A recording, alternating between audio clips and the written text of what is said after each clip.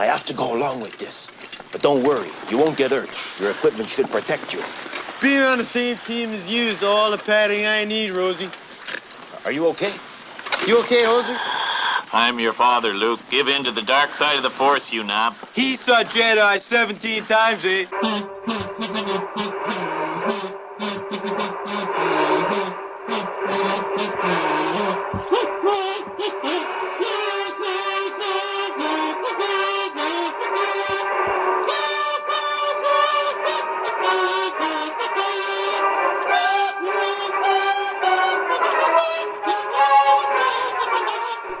It is time for episode 4 of Untitled, Unnamed Podcast, Star Wars podcast with me, Ty, and he, Jer. Yippee! Hi, Jer. Hi.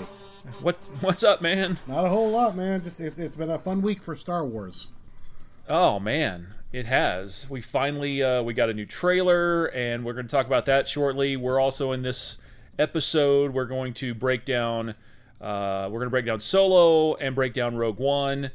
But yes, let's dive into a big week for the newest movie that's about to come out, The Rise of Skywalker. We finally get that long-awaited final trailer. Yay! Broke during Monday Night Football. And I'll just ask you, what was your initial impression?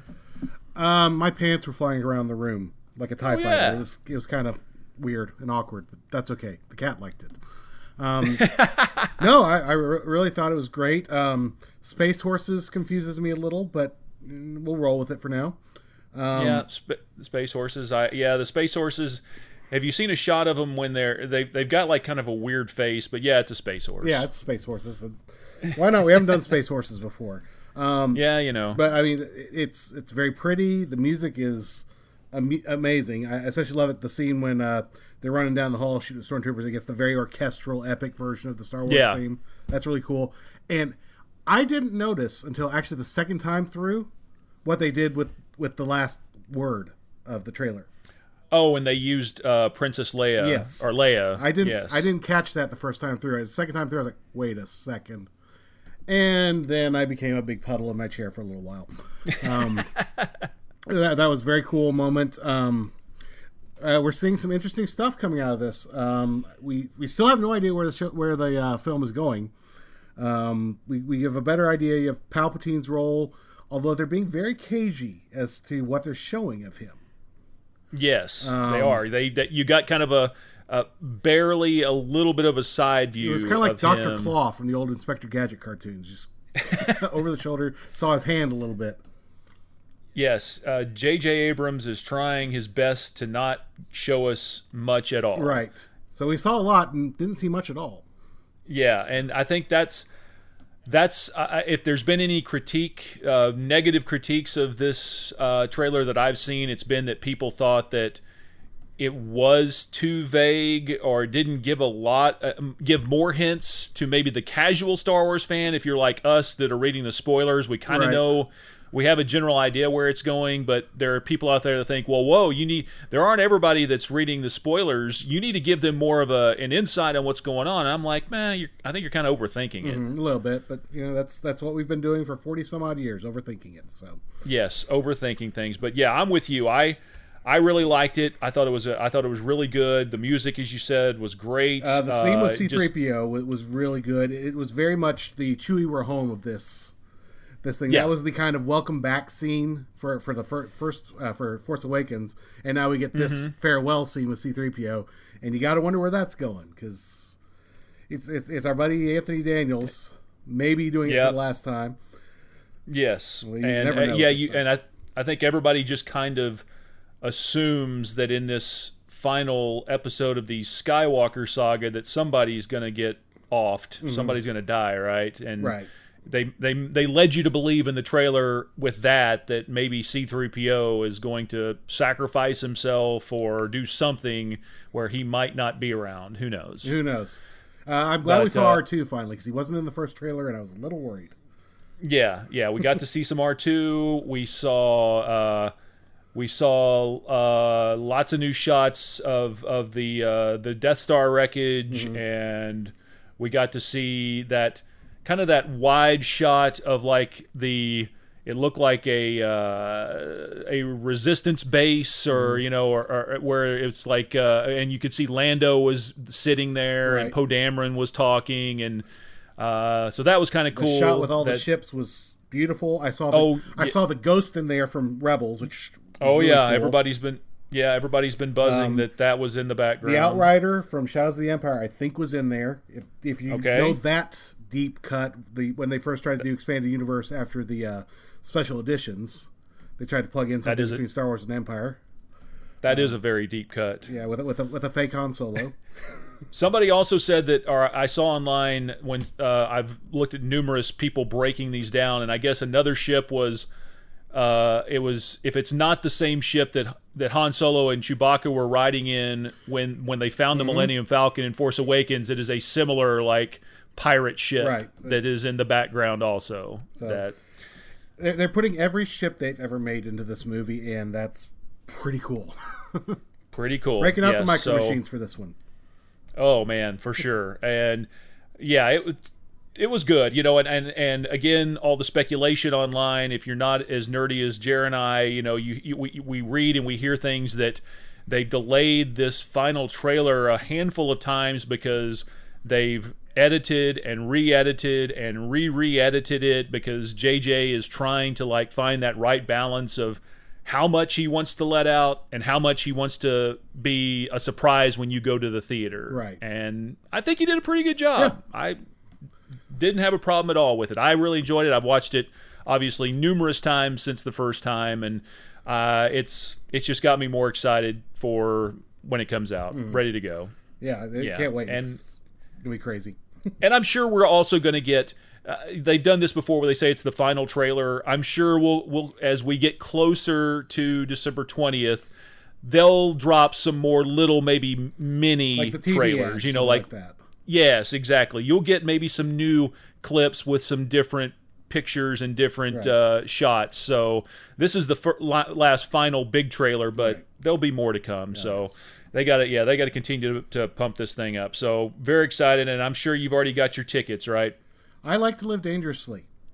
Oh no, I have never bought a ticket ahead of time for any of the Star Wars movies. And man, I've got, you do. I've got a theater. You do like to you do like to live dangerously. Well, I've got a theater I know that I'll be able to go to, and I usually will go to the later showing in the day. I'll stay off social media. I'm still working that morning. It's my last day before vacations, so I will go that evening, and I will be shocked if I can't find one ticket somewhere. I don't care where I sit, as long as I sit somewhere. Yeah, and that's the thing. I've already bought mine the minute I saw that they were available online, and my wife knows the deal at this point that the first time around I like to go by myself. That's just my deal, right. And I'll obviously I'm going to go back and see it at least one more time, and it'll be with her. But she realizes that the first time, that's just my bit, that I like to go in there and just like sit down and just take it all in, and that's just the way it's always been. So well, my wife doesn't really have much interest in it, so she's fine with me going and seeing it by myself. She's cool one way or the other. Okay, she's seen. Well, she hasn't seen the anything of the new Disney ones, but she's seen all the originals. She saw some of them with me, and she's fine. Okay, well, yeah, I've kind of brainwashed my wife into liking the new Star Wars stuff. So she's interested to see this one too. But I've told her, I was like, listen, you know the deal, you know what I like to do, and she's like, yeah, it's cool. So that's fine, yeah. she's one of those people that she'd have fallen asleep 30 minutes in, even if she was excited to see it. She would have fallen asleep because I'm going at like 11 o'clock. So yeah, see, I'll probably be going about that time the next day. So I'll have been avoiding spoilers the whole day, but I'll be okay. Okay, well, so yeah, I think new trailer was really good. So I think I'm ready to roll. It's whet my appetite even more for December 20th and what we can see. And the only thing I'm kind of I'm gonna be like cringing to see is there's gonna be backlash. Oh, there is. When the new movie comes out, and people will be very mad online. Yes, that's just what we do in this day and age. Is just we react and overreact, and we can't be happy with the product. You know, even if J.J. Abrams made a perfect movie, there would be people that will bitch about it because a woman got one too many lines or something. I don't know. Yeah, things like that. I'm like, whatever. Just I'm here for the Star Wars. Y'all have your little fights way over there. Yeah, but I guess that conversation is for maybe later on when we preview Rise of Skywalker at some point. But right now, okay, we've broken down the trailer, and as we said after last week when we broke down Revenge of the Sith, rather than just do the episodes, we did decide that we'll touch on the two one-off movies that they've done. The Solo and Rogue One. Right. So, do we want to start with Solo Let's first? do Solo. It's first. I actually watched it again last night because I had only seen it once before last night. Somehow, I just hadn't bothered going back and watching it a second time. I didn't even see it in the theaters. So yeah, you dropped that info on us last week that you'd only seen it once. I was a little stunned to hear that, but okay, so you saw it again. And so it's fresh in your mind, and so seeing it again, what did you think? Honestly, it was better than I remembered it being. The first time through, I was kind of like, okay, I'm watching Solo, this is great, but okay, I can take it or leave it. Last night I watched it a little more relaxed. I'm like, okay, this isn't bad. This is it's different, but it's not bad. I kind of like it. Alden Ehrenreich does a great job of channeling Harrison Ford, I think. I agree. Donald Glover does an amazing job. Yes, Billy D. Williams, tremendous. But yeah, it's fun. I really liked. I mean, we have all the big shout outs because we see how Han gets his gun, how Han meets Chewie, which sort of, but not totally, lines up with the old canon, where they had Han as an Imperial officer, and he sees Chewie being mistreated, and then gives up his career to rescue him. He's still an Imperial officer who's kind of going off, but it's not quite as noble the first time. Yeah. But I mean, it's still the basic storyline of it's there. They've just tweaked a couple of the details here and there. Some of the things, I don't know if you remember all the problems that movie had just in its creation. Right. Of, you heard the stories of the original directors. It was a couple of guys, and I don't have the names up. Yeah, exactly. I don't know their first names, but. And let me see, I've got it up here. Let's well, the thing I've got up just says Ron Howard, but before, you're right, it was they had a couple of guys that were known mainly for like comedies, if I remember correctly. I think so, yeah. And that was I think that was the problem to begin with, was because I think they came in they were hired on, and it was like they thought that's kind of what they wanted. They wanted it very like jokey. They wanted like a buddy movie or something. Yeah, and they had Lawrence Kasdan writing the thing, and he's big wig as far as the writing of Star Wars stuff goes, and he's like, this is not the movie I wrote at all. And it took basically the rushes getting seen by Kathleen Kennedy and the people in charge of Lucasfilm to go, whoa, we need to back this up a lot. I think also, and it's Phil Lord and Christopher Miller. I finally found it here. Those are the two guys, and I guess those guys, their style of directing was very, very loose, very loose. Yes, very improv friendly.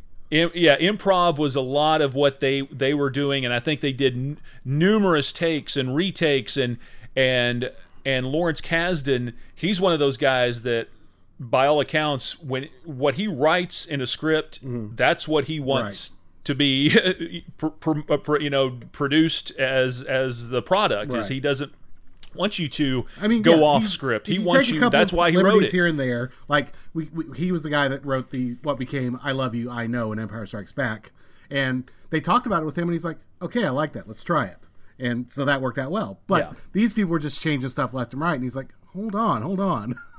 Let's back this up just a little bit. Yes, and they got to an impasse there where those guys, what they were trying to come up with their version of the Solo movie was not meshing up with Lawrence Kasdan and Kathleen Kennedy and Lucasfilm, so they part ways, I believe, late in production. Yeah, they I believe filmed the thing was Yeah. pretty much done. Yeah, and so they brought in Ron Howard and had him basically reshoot about 80% of the film.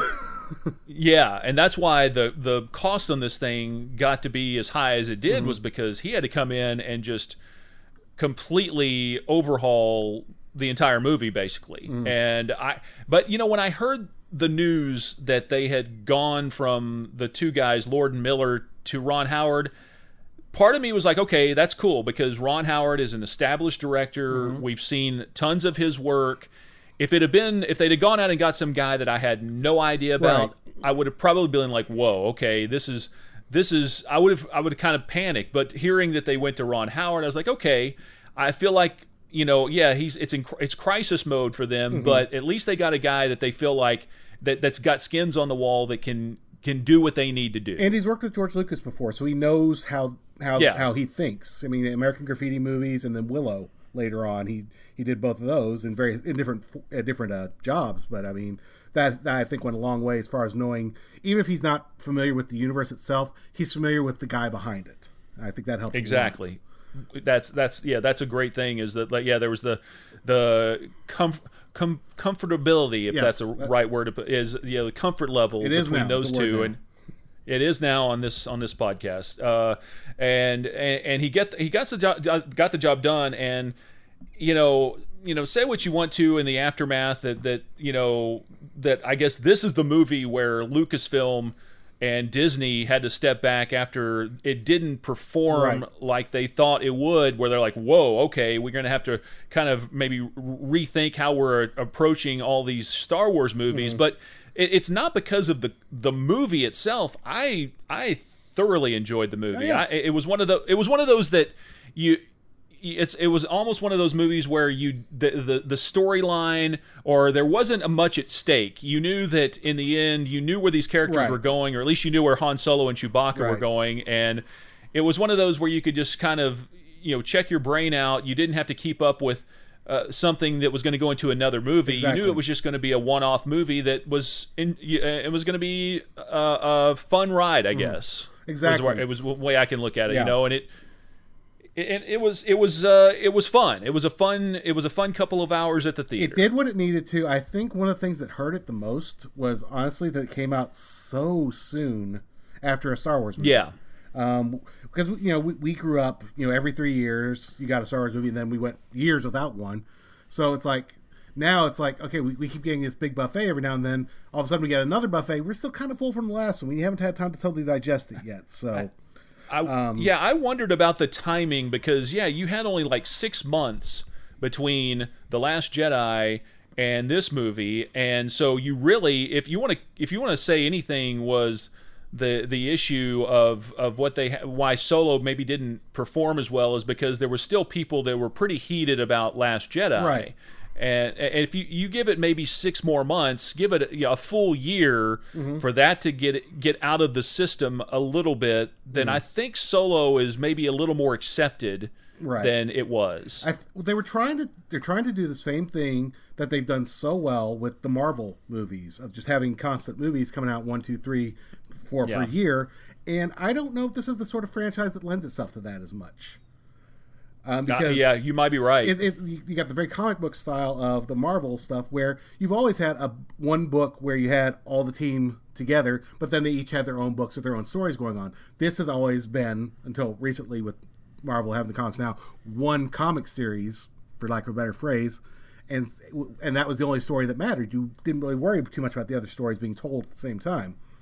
So I think they thought about it, they tried it, and it just didn't work for them. But I think in the end, what happened with this is going to end up being a good thing for them in the long run, because now look at what we're getting on Disney Plus. We're getting The Mandalorian, which I think is kind of what the Boba Fett movie was going to be. We were getting a Kenobi series. We're getting a Rogue One spinoff, or prequel spinoff. So I think that may be a better place for that sort of thing, so you can consume it on your own time rather than another big event. We just had a big event 3 months ago. Now you want another one? Oh, my head hurts. Yeah, I think you're right there. I think that maybe that was the thing when they sat down after Solo and said, okay, we need to reevaluate here, and maybe they were going to do their own streaming app, but maybe this expedited part of that, and knowing that, okay, maybe stuff like this type of product, it will be better in a series form on Disney Plus, on our app that's going to come out, and I think you're right. I think in the long run, if you're a Star Wars fan, it works out well for you, because instead of just one movie, you get at least 6 episodes of The Mandalorian, and you get at least 6 episodes of an Obi-Wan Kenobi show, and you get at least 6 episodes of a Rogue One show. So, I mean, you're actually going to get more in the long run. And I mean, I'm not saying that I want them to stop making movies, because that's still, you know, where the bread and butter of Star Wars is. But at the same time, those are events. Our culture, that the Star Wars movie has become an event more than just, oh, it's another in a series. This is, every time one comes out, it's a big deal. So I'm sure at some point they'll take a few years off, I'm sure, while they figure out where they're going to go from here, the next Skywalker saga or whatever. But I think that'll be the best thing to keep the brand growing, while not necessarily having to make it a huge deal every time, because that's the thing, we've been trained, it's a big deal. And then Solo, it's a fun movie, but it's not, I'll say, the same sort of deal as the Skywalker saga, as we're calling it now, I guess. Exactly. Even Rogue One, that we'll talk about here in a minute. You know, Rogue One at least had that connection to the episodes of, you know, that there was. You could almost say that was almost an episode itself, because it helps to tie together. It literally goes going into New Hope. It's an extended beginning, basically, to A New Hope. Yeah, exactly. And with Solo, it's just, you know, at the end of Solo, it's just left that, oh, let's go to Tatooine. I hear there's a bounty hunter there that has got lots of work for you. But big job. Don't get to. Yeah, you don't see. You don't see, you know, it's not like you see them flying straight to Tatooine after that. It's like you don't know what happened there. It's just, it's one-off. And it's like, and there are people out there that are like, well, no one asked for a Solo movie. And I'm like, well, yeah, nobody asked for it, but that doesn't mean that it's not cool to have one. I thoroughly enjoyed it again. I did too, but at the same time, there is a part of me that wonders, would that have worked better as a series? You know what? If it might have. You know, and I would have loved to have seen more with L3. I thought that was a very fun character, Phoebe Waller-Bridge from Fleabag. She did a great job, and it's unfortunately turns out to be a very small part, because we get introduced, and then maybe a half hour later she gets blown up and implanted into the hyperdrive, which that leads to some weird implications. But then you can like say that you always see her, because you always see the Millennium Falcon, right? Yeah, and so we find out, so she's in every exactly movie where it learned to communicate and be very rude. Yeah, I'm sure she had some choice words for 3PO and R2 when they were fussing around. There were some people when again in the aftermath of Solo that were breaking it down, and they talked about how that's almost like that scene of her being put into the computer banks of the Millennium Falcon, that they're like, oh, that's like, you're pointing out that it's like she's going to be sent to it's like her own personal hell, you know, that she's going to have to live in. It's like, okay, you're overanalyzing here, you know. It's let's don't get too deep here, you know. Even if you know, basically Lando was doing things with his robot, apparently, that's strongly implied there. Yes, it really is, and kind of creepy. But, but you know, whatever. It's a long time ago, galaxy far, far away. It's space. They can do whatever they want. I thought it was cool. I thought it was cool at the end that they had Darth Maul. Yes, and you know they make that connection. And that's another one I'm really impressed got kept under wraps. Yes, because you know, it's hard to keep things under wraps these days, and that was a nice surprise. Well, one, for people who assumed he died in Phantom Menace, who hadn't necessarily followed Clone Wars and Rebels and saw, no, he survived somehow with robot legs or whatever. Mm-hmm. So, I mean, that was a cool little moment they were able to do that. That confused people, I'm sure. I know George was confused when he did a little mini review of it. But and hey, to have Ray Park come back and actually be Darth Maul was really cool, you know. And it was Sam Witwer was the voice. He was from the Clone Wars and Rebels. Yeah, he did the voice, much like in Phantom Menace. Yeah, Ray Park. You know, he did the lines on set, but then they had somebody else come in and redub because. You know, Ray Park, I think, has a little Cockney accent or something like that. It's kind of like the David Prowse thing, where he's got a very physical presence, but as far as the voice, if you ever get a chance, go back and find the unedited lines of Darth Vader on YouTube. It's pretty funny. Same thing with Chewbacca, too.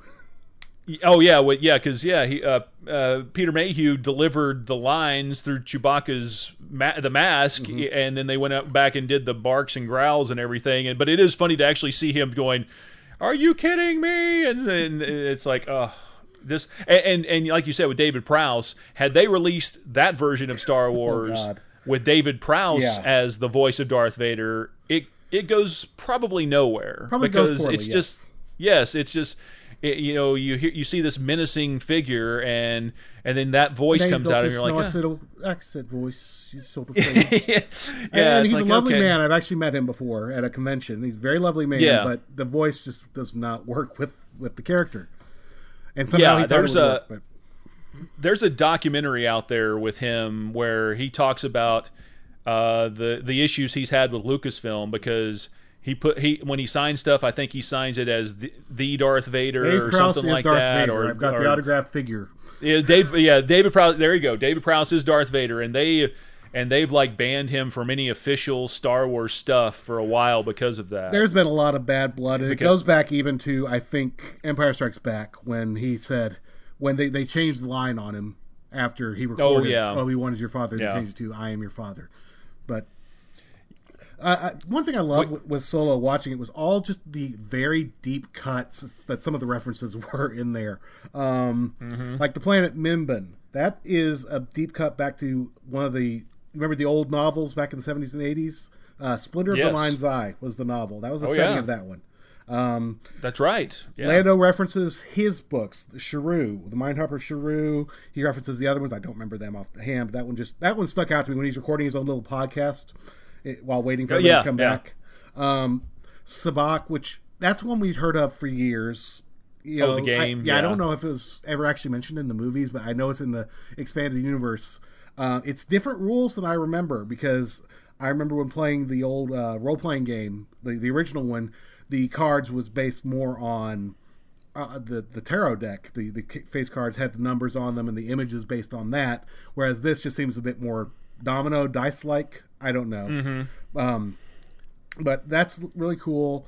Terras Kasi is mentioned. That Kira uses it on one of the guys when they're at the mines.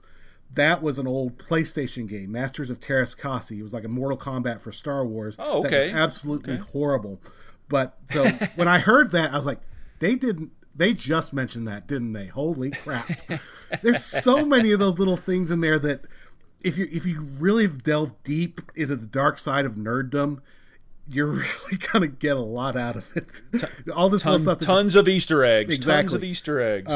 And I like the fact that you finally get to see the Kessel Run that you got to see, this Kessel Run that we'd heard from the A New Hope and moving forward, that it was like this legendary thing, and we actually got to see him do the Kessel Run in 12 parsecs. Well, he rounded down. If you round down, yes. As we find out, and it also finally answers that age-old question, because everybody's like, "Well, you can't say 12 parsecs. That's a measure of time, a measure of distance, not time." Well, now we understand. He was talking distance all the time. He wasn't ever talking time. We just didn't know that. Exactly. Pull that one out of your ass. Exactly. Now we know. Yes, they figured out a way to sew up that loophole just a little bit. But no, all in all, Solo. Good movie. I'll still, if it's I've already bought it. No way, I can't believe I did that. Shocker. I'm sure everybody knows that we've all bought all the movies. I'm clutching my pearls. I know. I'll turn it on every once in a while. It's a good time kill for a couple of hours. It's fun. It's like it's almost like a train robbery movie at some point when they're and it's. That's cool. I like it's a heist film in Star Wars, and those are always fun. Yes. We didn't. Woody Harrelson. I liked his character in it. You know, I thought he brought something that was pretty good. Daenerys was in it. Yes, Daenerys, the mother of dragons. You know, she did her bit, and I thought she was good. The little co-pilot, John Favreau was him. Yeah, he was the voice of Pancho Villa, whatever his name is. Rio, yes, Rio. Yeah, you had a lot of, I'll say somewhat big names there, and just making it work. Woody Harrelson, I like as an actor, but he's still always playing the same character to me. He's always Woody Harrelson for the most part, and that's okay. It's working for him. It's like Matthew McConaughey. It works. Did you spot Anthony Daniels? Yes, well, only because somebody online said, "Hey, check out the real scrawny looking Wookiee there. That's Anthony Daniels." Well, no, he's not the Wookiee. He's a human.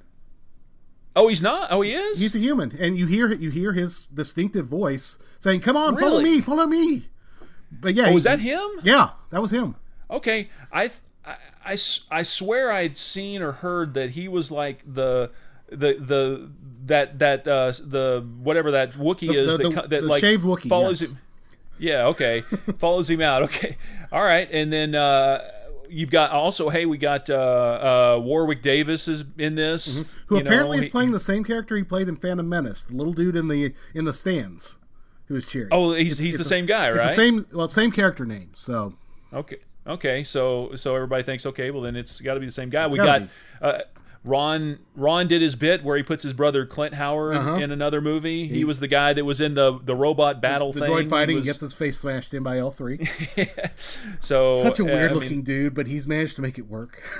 Man, I don't even want to know how much money Clint Howard has made in his career just because of being Ron Howard's brother. He knows he's always going to have work. Well, and the thing is, he was doing stuff even way back when because he was in Star Trek as a kid. Yeah. So, true. I mean, he's got his own stuff in addition to Ron Howard. Just that doesn't hurt. No, it does not, for sure. And, you mentioned Donald Glover as Lando, and he did such a good job that I if they're ever going to do another one-off movie, I would hope it would be a Lando movie. Because I think that would be tremendous with him back as Lando. And by the way, have you noticed that he's wearing the same clothes pretty much in Rise of the Skywalker? Lando is. Yeah.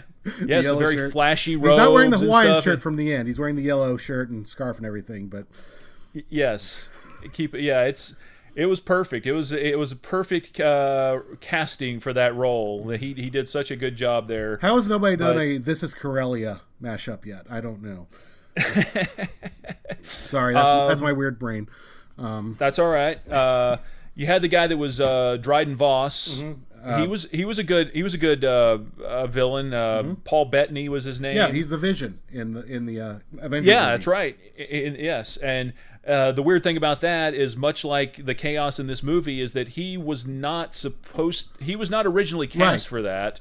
Michael K. Williams was, but then he couldn't come back to do the reshoots, so they had to recast that character, and they gave that to Paul Bettany. Yeah, which, this is one of those where, as a curiosity, I would like to see some of the original footage that was shot, but I don't want it to become like a Snyder Cut sort of thing. Release the Snyder Cut or the Donner Cut, which actually was a good version of Superman, but everybody talks about the Snyder Cut of Batman versus Superman or Justice League, whichever one it was. I don't want to see that necessarily, but I'm interested to see the direction it would have taken under them. You wonder if they would ever release that, if they just want to put that in the past and say, well, that was, that's just there's something that we don't want to revisit. Right. There's a reason we made those. There's a reason that we changed directors. Yeah. And that this is the final project, and this is what we want people to think about, and not what could have been. Right. I mean, we like burying stuff in Star Wars past holiday special. So yeah, exactly. We don't want to dredge that up. We don't want to discuss that.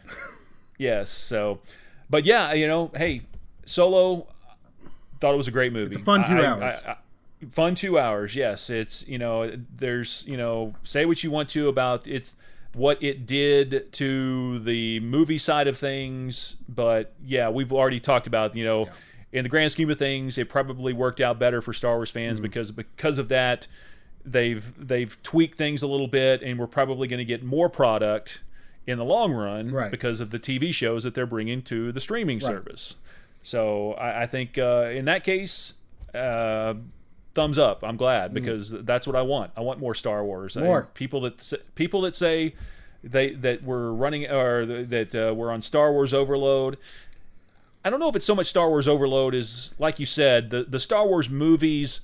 They need to be events. They need to be you can't be pumping them out 6 months at a time like you did with Last Jedi and Solo. That was the problem. Right. You got to find other ways of doing it, be it animated series, live action series, comics, books, video games. Those are still great ways to keep the story going without necessarily having to have a film every year or every 6 months as they were wanting to do. I think there's a lot of options, and I think we're going to start seeing more of those. Yeah, and so we started with Solo because kind of in the time frame of what we're talking about in the Star Wars universe, it would have come before Rogue One. Right.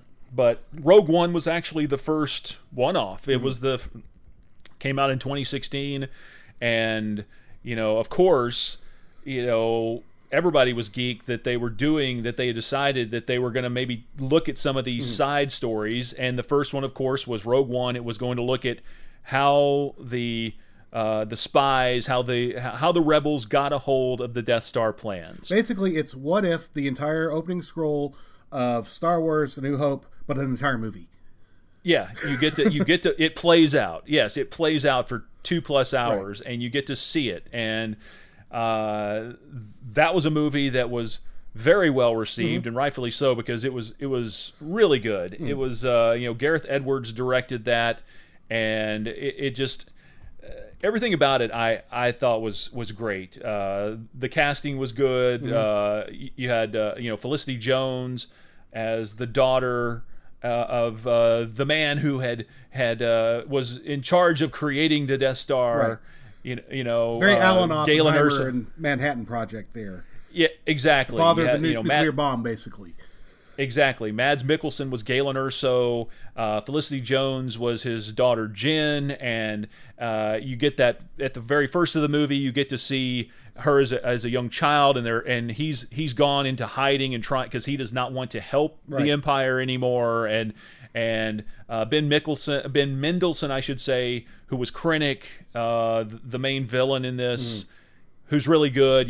They track him down, and you kind of get the background of where we're going to end up here, where the movie's going to go here, where we're going to see it in the present time. Right. We get to see a little bit of the past to see how we got to that point where Felicity Jen Erso has to go into hiding with Saw Gerrera, played by Forrest Whitaker, and Galen Erso is tracked down and is taken back to work and continue his work on the Death Star. Right. And it's and then after that, you jump forward however many years, 10 or 12 or 15 years later, and like that, and it's basically Jen I read is now somewhere kind of that Solo takes place at about the same time as that opening scene of Rogue One, and that works out. Oh, is that what? Yeah. That's how they've worked the timeline on the timeline. Okay, I was wondering exactly how where they would have meshed up there. So okay, all right. So you've got. So then we get to the present time, which is Jen Erso, who's kind of this ne'er-do-well, kind of just kind of a petty thief kind of thing, and the rebellion tracks her down because they know she's related to Galen Erso, and they want her to help them find him. Right. And they want to kill him, but they tell her they want to bring him out of working for the Empire. Right, exactly.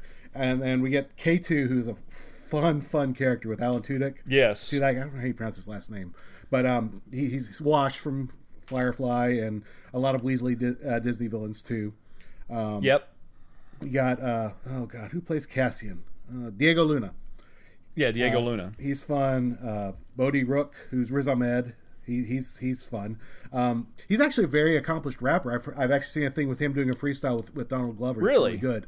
And I'd read when I remember when this movie came out, and there was stuff about Riz Ahmed because he wanted to be in this movie so bad that he bugged them. He just kept bugging and bugging and bugging them to the point where they basically said, "Okay, if you'll just stop calling us or stop bugging us, we will put you in the movie." And he, and they gave him the job, but he was the cargo pilot, Bodie, the guy that took the plans out and was trying to get the plans to the rebels, right. and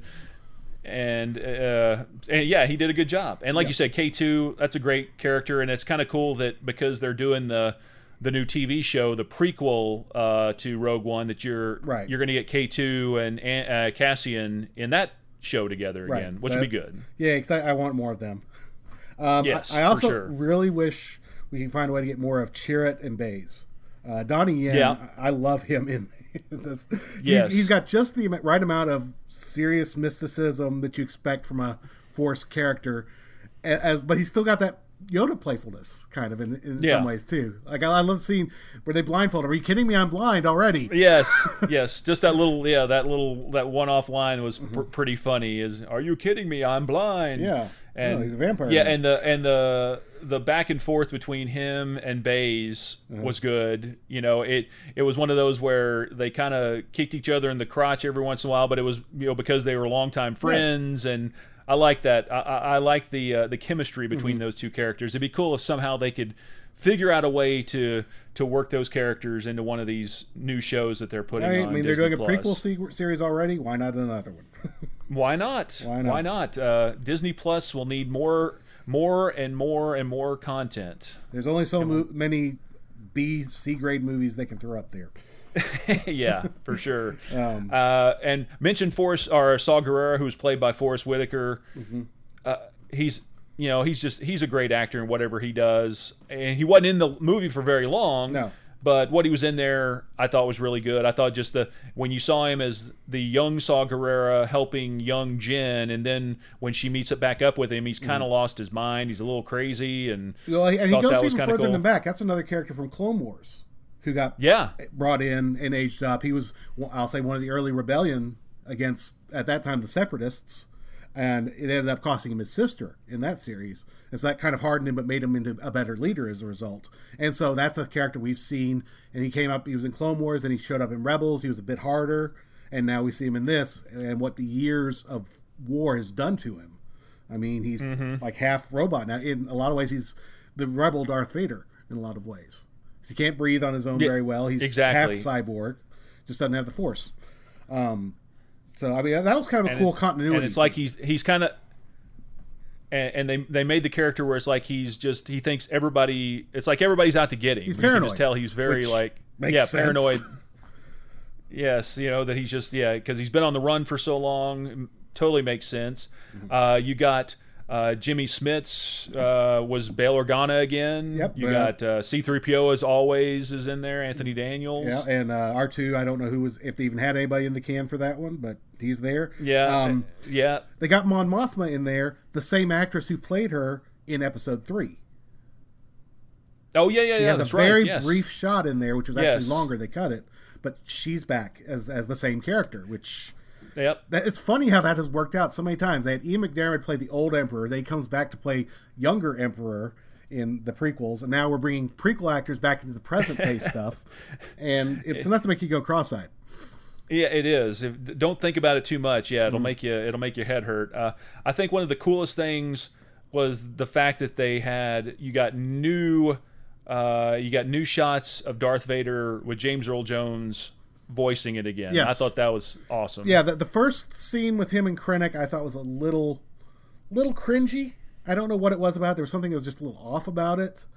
But that last scene when he's coming onto the Tantive or whatever, the rebel ship, holy S. That is a horrific scene, but it's also beautiful because you're seeing what you don't get to see Vader truly unleashed like that very often in the movies. So we're seeing him at the height of his strength, just skewering and slicing, and he is embodying fear a lot more than he ever has before, and I love it. Yeah, that was great, and I don't know if did you hear how they filmed that shot? That was one of those that it was the movie was done, and they had not filmed that shot, and Gareth Edwards, they were just, I don't know, it was just like he was just talking to some people that he worked with on this film, and just in their talk they're like, you know what would be cool, and they kind of just came up with this idea, and they ran it by Kathleen Kennedy, and she was like, let's do it. So they went out and they filmed it, and they added it to the end of the movie. It wasn't even supposed to be in the original plan and things. But man, that's like the... Yeah, go ahead. I was just saying, that's like one of the best things in the whole damn movie, right. And it almost wasn't even in there. Well, there's a lot from the movie, especially the ending, that was changed. Apparently there was an original plot line that had Jin and Cassian and K2 running down the beach. You see that shot in the trailers. You see the shot like with the TIE fighter coming up on the tower. Those shots don't exist in the final movie. They're only in the trailers because at some point they're like, we need to read this ending. For one thing, everybody needs to die. And they didn't think that Disney would let them do that. And they ran the idea by Disney, and they're like, yeah, go for it. Yeah, I think a lot of people, I think they were really stunned that they got to make this movie as dark or as gritty as they could, because it's Disney. You think, oh, it's got to have a happy ending, and these characters have to escape, right? No, you can do whatever. It's like, okay, well, they're going to get blown up in a nuclear blast, basically. You know, and that ends up still being an amazing scene with Cassian and Jin on the shore there as the planet's blowing up, basically. That's a really cool moment. It's very dark, of course, because they're dead. But you know, I think it ends up making it a better movie because we know everybody dies at the end. Yeah, if you're going to do this movie, do it right, and the way to do it right is you can't have the happy ending. These characters have to die. They have to, I mean, it's just that's you know, and you have to. It's the cold hard realities of the storyline. But everybody gets a good death in the movie. Yeah, everybody exactly. goes down A heroic fighting death, or having just accomplished something amazing. And so what more can you ask for? I mean, Chirrut gets the cool moment, I'm one with the Force is with me, as he's walking out there. And that's a cool moment for him. You get K2, he goes down at the end, why is it so bad when the droids die in these movies? Why is it those the worst deaths? Because they're the most fun characters. It's like they build them up to a point where you have these you like them, or it's a likable character, right. And then you don't think of them being an inanimate object or a robot or a droid. You think of it as just a character that you've attached yourself to, and then they kill them, and you're like, oh god, thanks a lot. Yeah, playing with my emotions. And there's so many little shout outs during the battle. They bring back old footage of Red Leader and Gold Leader. They have that. Oh yeah, mostly new, some of it new footage. Well, not new footage, but stuff that hadn't been released before. That they were able to get. I think it's Red Leader. It's still alive. They were able to get him to come back in and loop some dialogue. They got the other Wedge to come back and loop in some dialogue.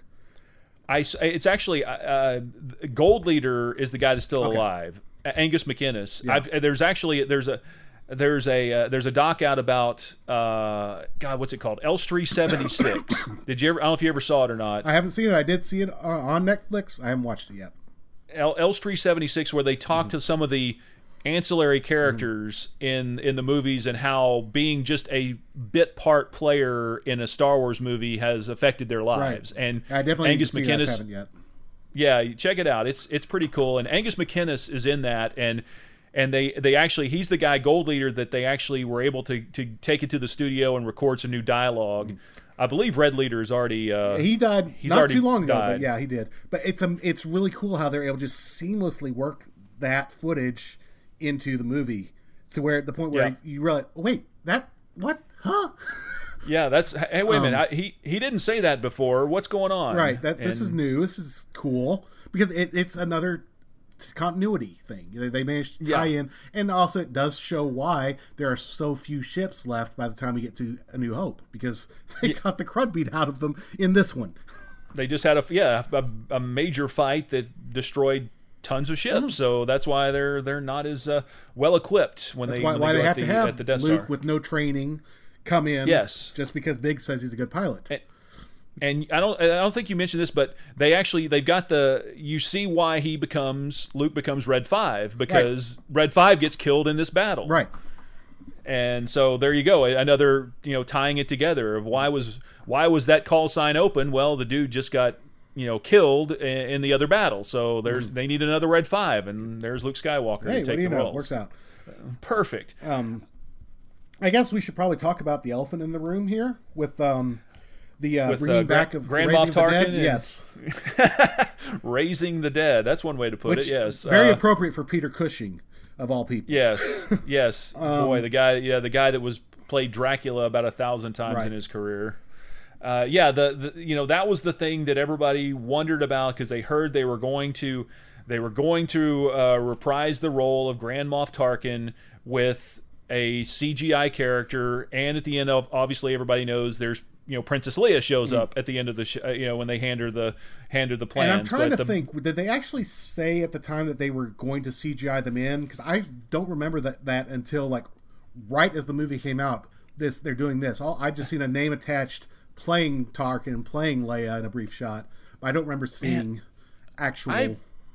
I swear that's what I originally heard, was that they were going to somehow make a CGI character to do that. And I think maybe a lot of us thought it was K2 that was just the CGI character. But I don't know. It's possible, and I missed it. But what do you think on those? You know what?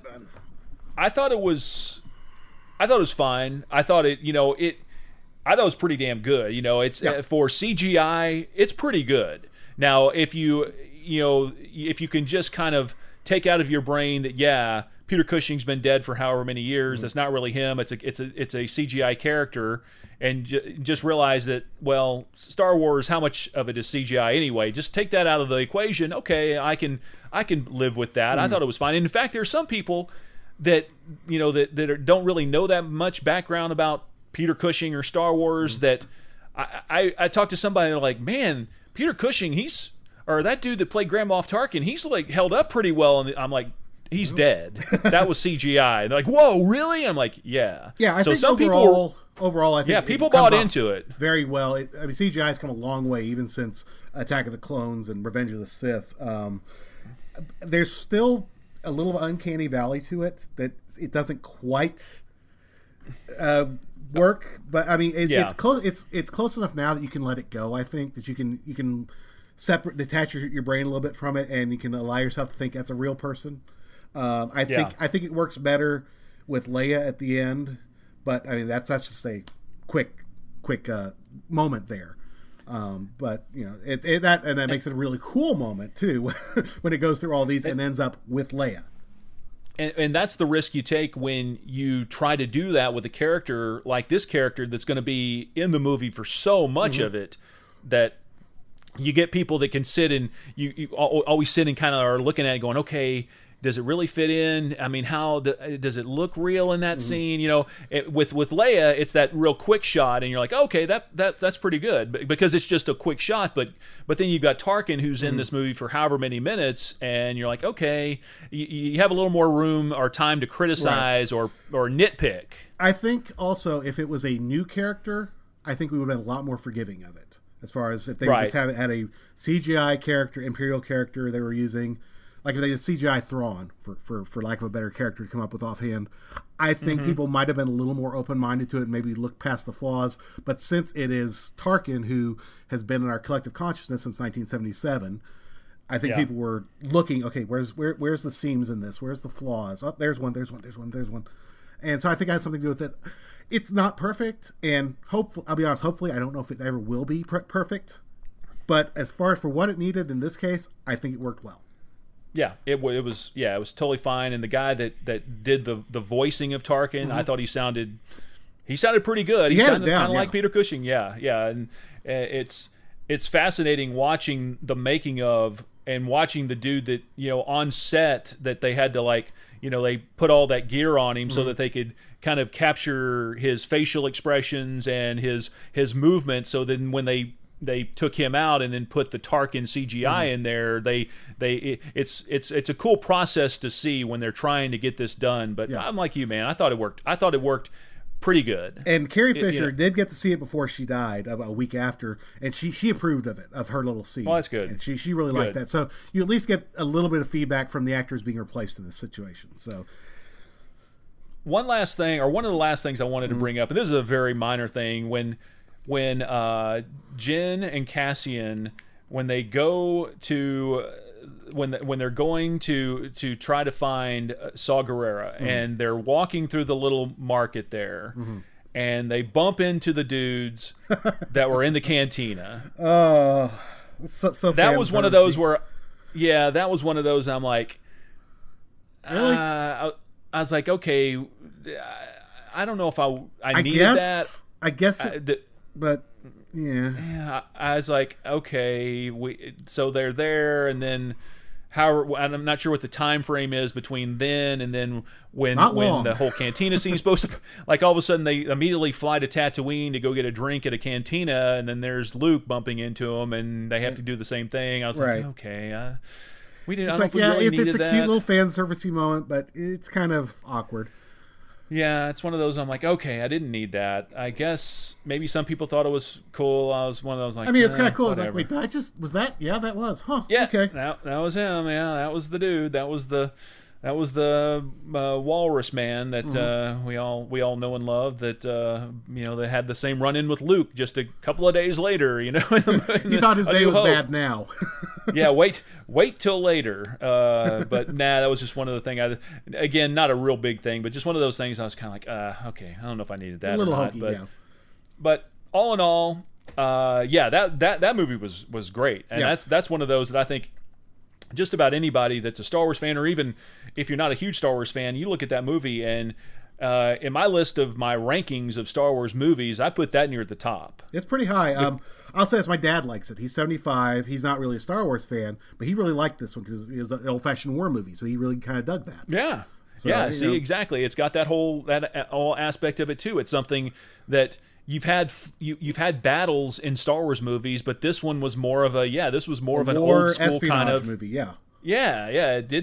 It wasn't as sci-fi as you would get in a Star Wars movies. You would expect to get in a Star Wars movie. It's very it was very World War II.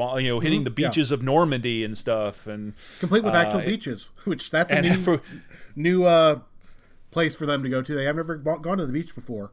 So, there you go. That was kind of cool little things. Yeah, Star Wars hit the beach, so we can check that off of our list. But no, man, I think the critics that were out there for Solo, and then this, I think the two Star Wars one-off movies, I think they both were good. This one really good. Solo, it was very entertained by. So if they ever want to do it again, and Disney didn't buy Star Wars or Lucasfilm to not make more Star Wars product. There will be more Star Wars stories or Star Wars one-off movies. They'll eventually do more movies. I think that there's no question about that. But I think that for the time being, at least, the Disney Plus streaming service is where you're going to see a lot of this sort of content show up, and that's okay. That's fine by me. Again, as we were saying, it's wherever the content is, I'm going to pay for it, and I'm going to watch it, and I'm going to rewatch it, and I'm going to rewatch it. That's just who I am, and I know I'm not alone. I know there are a lot of other dorks out there like us that will continue to buy their products wherever they put it. So our nerddom is mighty and strong. Yes. Well, Jer, we've touched on the trailer, we've touched on Solo, we've touched on Rogue One. I think we've done a pretty good job today. I think we have. We did a lot in an hour. In an hour or so to break down, or at least touch on these movies and our thoughts and feelings and opinions and such, and now we go right into from Rogue One. When we talk again, we'll talk about New Hope, and it basically picks up right where Rogue One lives off. Yeah, but at the same time, it's the oldest one and is the first one, so it's going to be fun to go back and revisit that. Yes. Now 45 years on. Holy jeez. Yes, I'm going to be interested to hear. I want to hear your earliest memories of this. All right, we'll definitely talk about that. Yes, and just how it shaped your childhood as it shaped mine, because it was a huge factor in that. So yeah, I think that I wonder if next week we'll be able to keep under an hour. That one I think we're going to have a lot that's one of those that because tangents we're going to go down. Yeah, it's been over 40 years now that we've had that product, and we've had that movie, and it's the effect it's had on us and so many people, and movie making and the culture, and it's we could go forever with that one. And right. So we will wrap this one up. We will say thank you again for listening. If you haven't listened to our other podcasts, it's going to be go on that Ticket podcast page and scroll back, and I think they archive those, right? Yeah, they save I all those. So, yeah. So just might have to scroll back a little bit, but you'll find the ones that we've done for the first 3 episodes, and then we will be back at it next week, and we'll talk New Hope, and we'll have lots of stuff to talk about that. So, Jer, have a good rest of your day, and I will speak with you later, sir. Bye-bye. Bye, everybody.